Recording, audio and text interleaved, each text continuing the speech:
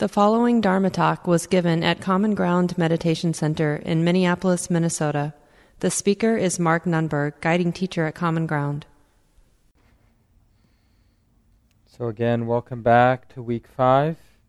I know in our busy lives it's not easy to stick to these things, even the classes or the whatever that feel really useful in our lives. It's funny how events and circumstances tend to intervene. But like so many things in life, if we don't give the practice a little momentum, don't really check it out, we're likely to just drop it. And that's okay, because hopefully if conditions are right, you'll cycle back to the practice, you'll find a way back, maybe not at Common Ground, but maybe somewhere else. But if you can, right, I mean, just with a lot of respect about how difficult it is to change your habits in life, but if you can get enough of a taste of what mindfulness practice has to offer, you just might be willing to create a new habit, right? A habit that kind of builds on itself, moving in the direction of becoming more and more present, more and more mindful, more and more wise, and more kind. So usually in week 5 I talk about loving-kindness practice because that quality of kindness and just the basic goodness of the heart, it's really, as you're probably sensing, it's an essential ingredient. Like it's not actually possible for us to connect with the present moment, any particular moment. You have knee pain, so connecting with the sensations of the knee pain. Or you have an emotional feeling, connecting with the emotion. Or you're having an interaction with another human being, or you're dealing with your pet or your child, or whatever it might be. In order to really connect with any moment of life, we need to be undefended, right? We need to include things as they are.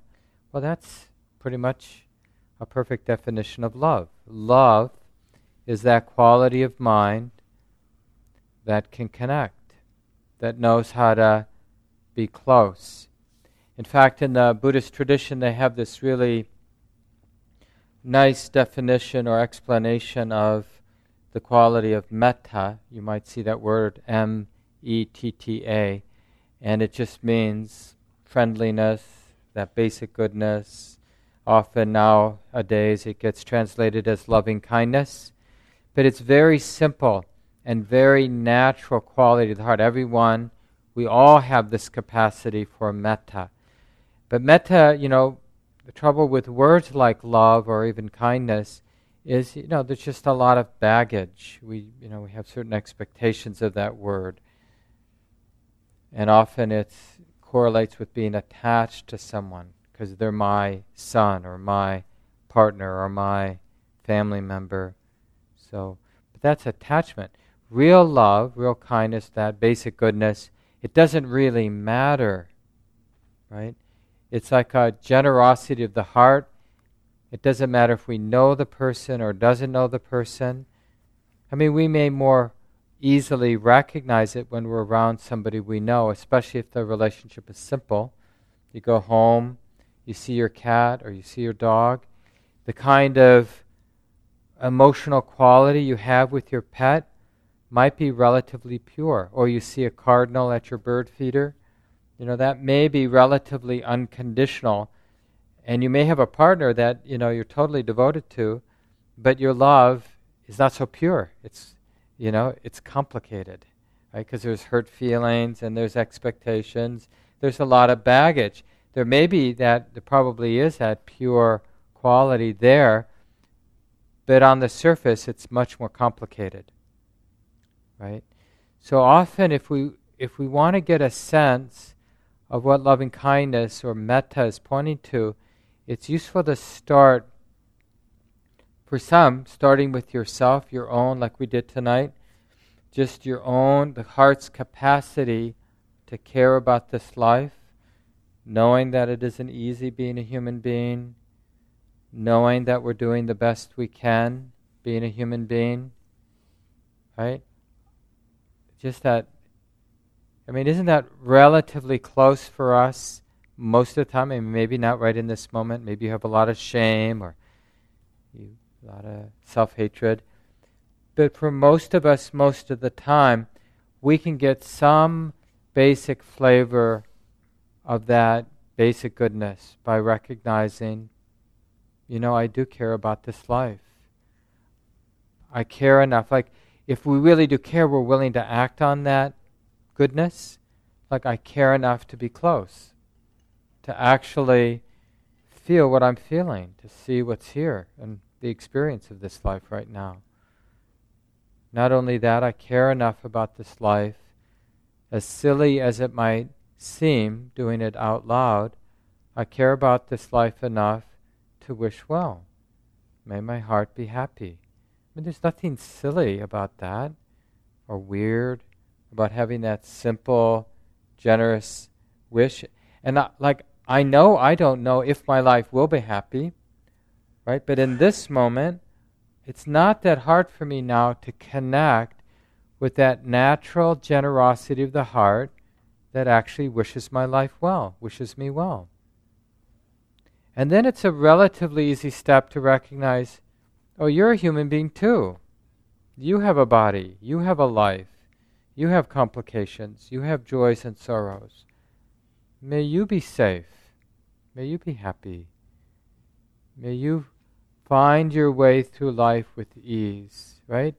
So that there's a kind of, when you do tune into metta, or this spiritual love or kindness or whatever, but don't make it too kind of frilly or sentimental or abstract. It's real, right? It's an actual capacity here and now that we're trying to uncover. So a lot of the uncovering means stripping away superficiality and sentimentality and all the ideas we might have about, beaming rays of pure love. It's really just, like I said earlier, that willingness to be close.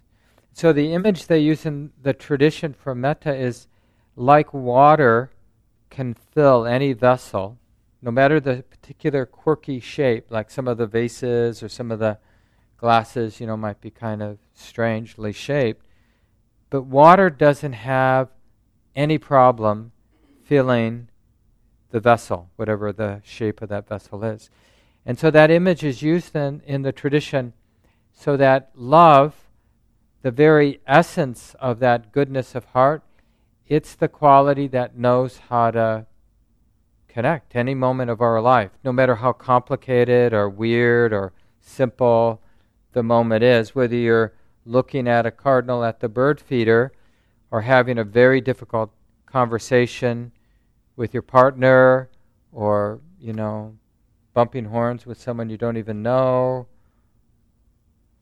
But that generous quality, that good and generous quality of the heart, it knows how to be real, right? It knows how to just connect. That's what that quality is. So when you feel that quality now, because you've heard this little talk, you'll know, okay, oh, that's metta. That's that spiritual goodness that is available, right? And in a way, we think about it as something like, okay, there's some special place in my heart that has this goodness. But in Buddhism, the Buddha was a real master at psychology. Just having studied his own mind. And what he discovered, that this goodness of the heart is much more about what's not there than what is there. So instead of looking for that special place, like I used the image during the guided sit tonight of, that warm, serene smile there in the heart that is generous and warm and radiant and smiling and happy. But really, when what we find is that goodness is there when fear and aversion has dropped away. It's kind of, I know it doesn't sound so grand, but it's sort of what's left when all the habits of greed and aversion and fear and resentment and betrayal, when the mind isn't entangled, caught up in those qualities, then what you'll notice is a very natural capacity to connect, to be intimate, to accept, to be patient, to be forgiving, to be appreciative, to be equanimous, to be real, to be loving. This is sort of the very nature of the mind or the heart. So it doesn't have to be something you or I do in a way that it contaminates love, like when I'm trying to be generous or I'm trying to be patient or I'm trying to be kind, Like, do you like it when people are around you trying to be kind, trying to be compassionate? I mean, generally we don't like it. It's like it doesn't feel real, or it just feels like you're trying to be somebody. But when somebody's just there without any aversion or any fear or any neurotic need to be seen in any way whatsoever, then it's kind of nice to be around those people, right? It doesn't feel like their being the way they are is an intrusion or something we have to manage or something we need to push away. It feels really nice. So real love is seen, because that, the very definition, at least as I'm giving it, is love knows how to show up. It knows how to respond appropriately. It knows how to fit the moment, right? That's how we know we're in that place. And so that's what we practice. And you see, given that definition of love, how important it is for mindfulness practice, because that's what mindfulness is too. So in this realm of practice, compassion or love and mindful awareness, they're not like different things. Now the techniques are different, and like you saw, we were doing awareness practice for the first 20 minutes, and then the last 10 minutes I did a little guided reflection on loving-kindness practice. So as a formal meditation practice, we're still practicing being mindful, but remember I talked, I think last week or even a couple weeks now, I talked about the difference between directed meditation practices at one end of the spectrum and non-directed meditation or open awareness practice at the other end of the spectrum, right? So, as you might guess, loving kindness, compassion practice, appreciative joy practice, these different flavors of love, that's a directed meditation. So we're still being mindful, but here we're strategically being mindful of only one emotional quality. And when the mind wanders to other objects of experience, we keep directing the attention toward, however faint it might be, however weak and feeble, the metta, the loving kindness, the compassion, or whatever particular flavor of love you're working on as your main theme, your meditation object, we keep redirecting the attention back to it. And we're quite happy, if we need them, to bring in memory, to bring in a mental image, to bring in words, right? Anything that helps aim the attention at the actual present moment experience of friendliness or love or compassion or appreciative joy or equanimity. Even equanimity is considered a quality of love. It's one of the four beautiful emotions of love, right? There's basic friendliness, metta, compassion, the word is karuna, not that you need to memorize the Pali words. And then appreciative joy, appreciating what's beautiful, gratitude, these qualities, that's mudita. And then there's equanimity, upekkha, right? So these are the four emotions of love. Basic friendliness, basic goodness. But when that basic goodness meets suffering, it's compassion. When that basic goodness meets beauty and success and happiness of others, it's appreciative joy. And when that basic goodness meets an ambiguous, confusing situation, it's equanimity. That's what love looks like when you don't know what the heck's going on. Like, is this person a jerk, or are they just confused? And it's like, well, I'll be intimate with equanimity. I don't know what's going on, and that's okay. Right? So, if your mind or your heart has developed a lot of confidence and skill, a lot of momentum in these four emotions, you don't need any other emotion to get through life as a competent human being. Can you imagine that? Only, as you navigate all the beautiful and difficult moments of your life, all the twists and turns, and you only had four emotions: equanimity, appreciative joy, compassion, and a basic friendliness. Could you do it? Yeah, it'd probably be a pretty nice life. Because all of these emotions feel pretty good.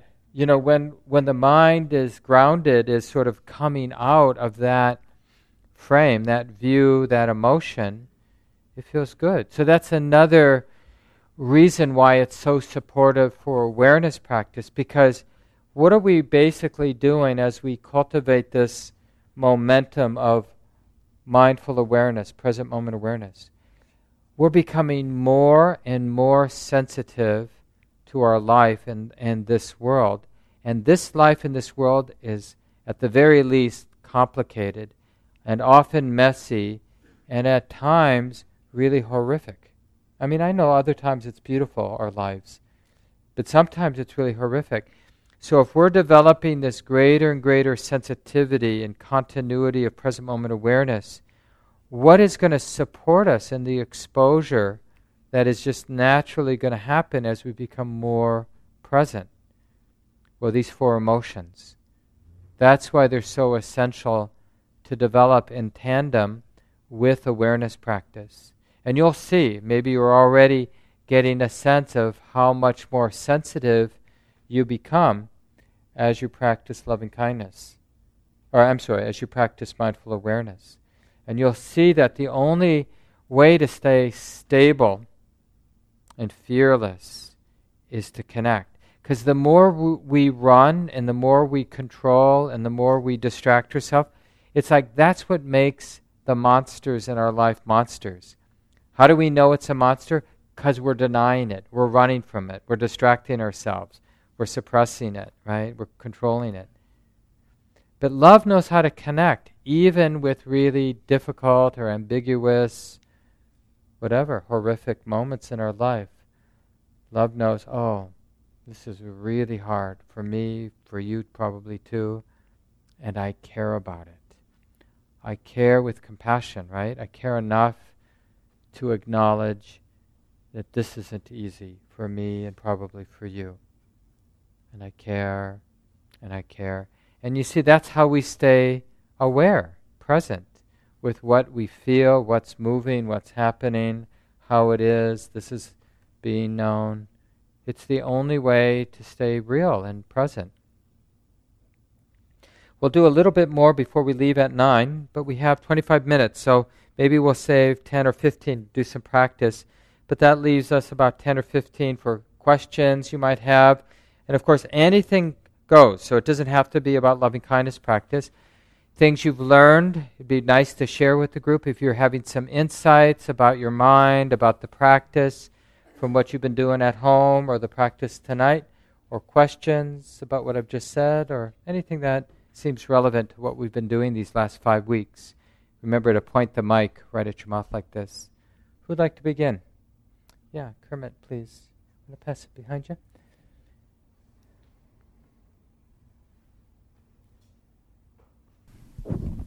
Thank you.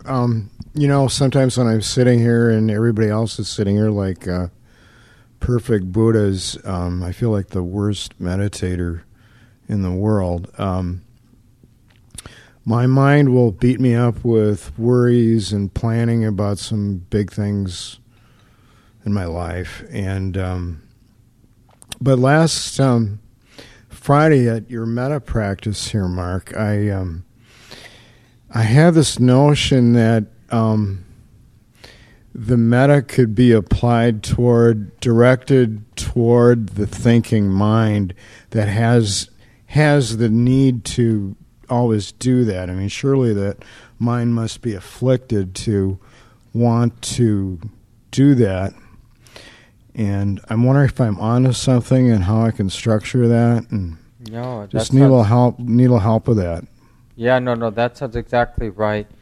And there's a lot of creativity involved in the loving kindness practices. Like I mentioned, you can use image and memory and words because you're directing your attention, you're trying to keep the emotion in mind. And whatever you need to do it is great. And basically the most efficient way to keep these wholesome emotions in mind is to use something that's real. So if your mind is sort of acting out in ways that are causing stress right now in your mind, then to look at that with compassion in the same way if you were at the bus station or in the Mall of America and there was somebody with mental illness sort of, acting out some kind of stressful, obsessive behavior, our heart would naturally open. Or, you see a squirrel having been hit by a car, quivering on the side of the street. You don't have to try to be compassionate. The heart just opens when we... So if we can look at our mind in an objective way, see that mind chasing its own tail, obsessing about things it doesn't need to obsess about, being controlling in ways that aren't helpful, it will break, if you see it honestly, it will break your heart wide open. Oh, honey, this isn't helping. I care about how stressful this is. I care about how unproductive this is. May this heart be free of this kind of stress. We may not know the way, but that wish is still sincere, even if we don't know where the off button is or how to stop the mind from spinning its wheels, But that generous feeling of, oh honey, may we be free from these patterns. So that's not an oppressive, judgmental, you better stop or else. It's a way to get close. That's what it looks like when we see the mind doing something unproductive like that. That's what comes up. Oh, honey, I wish it weren't this way. But it is this way, and I care about it. I care about what this feels like.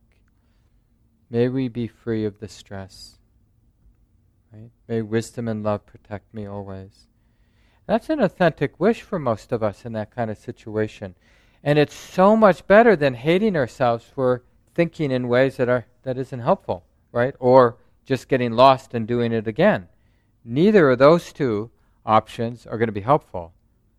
But having a few moments, and then the other thing about bringing compassion in a moment like that, Kermit, is it really stabilizes the body and the mind. So it's a lot more easy to honestly recognize how painful, how stressful that mental pattern is, because that's what really breaks the cycle. I mentioned, I think a couple weeks ago, if you know you're holding a hot pan, you let go. So it's the same thing, just more subtle. If we're involved in a mental pattern that isn't helpful, we only continue it because we don't actually see how unproductive it is, how stressful it is. And we don't see how stressful it is because the mind doesn't know how to be close. The mind only knows how to distract itself, deny it, control it, but it doesn't. You can't be trying to fix it and be close at the same time. So if you're able to get really close to a stressful pattern, an unproductive, stressful pattern, you'll really see how painful that is. And in seeing that, you get closer to the mind not doing that again, or at least not doing it as much. You start to weaken the pattern. It's true with any addiction, so not just the addiction to thinking in obsessive ways, but addiction to drugs, addiction to eating too much or not enough, or eating the wrong kind of foods, or sexual addictions, or any kind of neurotic repeated pattern that we get stuck in. If it's actually unskillful, it means it hurts. And if we can be really intimate with that it hurts, then it will become more and more natural not to go there, not to do that. But as long as we avoid feeling what things feel like, as we all know, with our addictive patterns, we can stick with patterns for a long time. Yeah, thanks, Kermit, for bringing that up. What else have you been learning during the weeks? Yeah, please, you want to pass the mic all the way over here? My name is Pam. First, a question. You've been meditating for 20, 30 years? About 35, yeah. So at this point in your practice, when you sit, do you get to the point where your mind is totally quiet, or are you always batting away, noticing, letting thoughts go? Mm-hmm. That's a good question. Sometimes my mind quiets down, but in those times when my mind doesn't quiet down, there's a kind of peace that in a way is synonymous with wisdom in the mind, right? So not something the mind constructs, something that's there, that's peaceful and wise, that doesn't have much problem with the other mental activity of worrying or planning or this or that. So another way to say that they're more, almost always, I can notice, the mind notices this background of peace and wisdom, right? So even if for whatever reason things have triggered neurotic patterns, addictive patterns, defensive patterns, greedy patterns, fearful patterns, the awareness also reveals that there's kind of this space of wisdom that knows it's like this and knows that it's okay that it's like this. That the mind, the conditioned mind or the habit-based mind is the way that it is. So there's sort of two kinds of peace that come up in practice. One is peace that's more accessible, that is more usually talked about in terms of the mind getting concentrated or the mind, being still, or there's not that much going on, right? And that's generally more accessible. But even people who don't meditate, touch that space from time to time when they're like just doing the dishes or dancing, and they're just into the dancing, and for a few moments, excuse me, their mind has ceased worrying, planning, wondering, right? They're just in the activity, in the flow of the activity. But in that, there's a lot of peace because the normal neurotic activity has been suppressed or is temporarily not active in the mind. So the mind experienced the relative absence of that neurotic activity. So that's the peace that we experience with samadhi, is the Pali word, or whenever the latent tendencies to be neurotic have been suppressed or put aside for a while. Wisdom is a more resonant kind of peace because this peace doesn't depend on any particular moment or any particular state of mind. It's this momentum of understanding, this way of understanding that understands that any neurotic activity or any physical pain or any obnoxious or pleasant sound, it's just what it is. It's just something being known. And subjectively, that's experienced as having a lot of space, so that nothing seems that overwhelming. Everything seems workable. Doesn't mean that people forget the difference between what's pleasant and what's unpleasant. It's just okay if it's pleasant or okay if it's unpleasant, right? There doesn't seem to be somebody who's so concerned because the mind knows that things will change anyway, and that's just really what life is a tumbling through pleasant moments and unpleasant moments and neutral moments and pleasant moments and unpleasant moments, right? And the wisdom understands, and that's okay that it's that way. It's just stuff happening. This stuff happens in a conditional or lawful way, and it's okay to be okay with it. As opposed to, I want to be reactive, I want to be in control, it's about my life, I got to bend the world to my will, make it the way I want it to be. Right? So it's the realizing the limitations of living through self-centered dramas and realizing the possibility of living with the renunciation of self-centered dramas. Those dramas may still play out because there's a lot of momentum to that self-centered thinking, but now the wisdom is there knowing that's just what it is. And I don't need to be for it or against it. Great, time for one more comment or question. If there's, yeah, please. You talked a bit about love. Maybe a little closer. You talked a little bit about love. So how do I know what love is if it's something I haven't experienced in my life, just as a theoretical? Yeah. Well, the first thing, in order to get to know what love is to really notice you have an authentic interest, right? To know what that is, right? It seems relevant, doesn't it? I mean, all of us, not just you. Doesn't it seem like, do I know what love is? Spiritual love, real love. Do I know what that is? And both, we're not picky, like maybe from our memory some moment, because, we can learn by revisiting previous experience. We have to train the mind to remember as honestly as possible. Was that love or was that attachment? Was that compassion or was that pity? Was that appreciative joy or me just sort of tripping on exuberance? Right? Because there are things that we might call love but aren't really love. They're not kind of naturally generous. They often are what we would call love involves a self-centered drama of some kind. But what's love without the self-centered drama? What's the intimacy and the responsiveness that love and compassion have without the self-centered drama?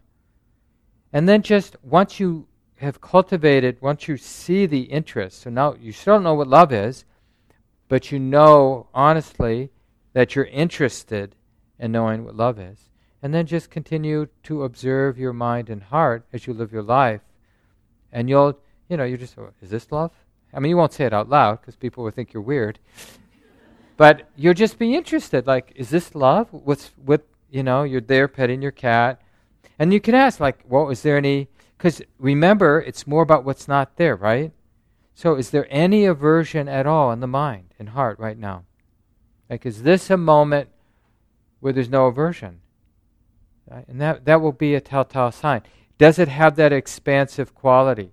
Like, one of the characteristics is the absence of aversion, which also means absence of fear, absence of needing to control it, right? And the other is it has kind of a natural expansion. It's in Buddhism, in the tradition, we say it's boundless or immeasurable, meaning once the heart or mind has tapped in to this ordinary, real emotion of love, it just naturally wants to include more and more, go out. It's not limited, like it's just between me and you, my kitty. And but the cat next door, or my partner over there, or the house plants, or whatever. No, I only have as much love to kind of go to you. That's not the quality of real love, right? It's like it is, because it isn't actually about the cat. It's about the generosity to the heart, and the cat just happens to be there to sort of be the recipient. But actually, that's the third quality, is you see it isn't about the object that's being loved. It's like this generosity of the heart, this goodness of the heart that just wants to go out, willing to connect, willing to see things as they are, and not afraid of being close or being intimate with whatever's happening. So next week you can report back what you find. Good, and let's do a little bit for the last 10 minutes. So maybe just stretch out your legs. And this time we'll do a more body-based loving kindness practice. And you can experiment. And remember, there are handouts. So and you can re-listen to the talk, of course. But also you can find that handout on loving kindness practice. It would be under week 5. And if you don't know where to find the handouts, check in with me at the end of the class. This talk, like all programs at Common Ground, is offered freely in the spirit of generosity. To learn more about Common Ground and its programs, or if you would like to donate, please visit our website, www.commongroundmeditation.org. Thank you for listening. To learn how you can support the teachers and Dharma Seed, please visit dharmaseed.org/donate.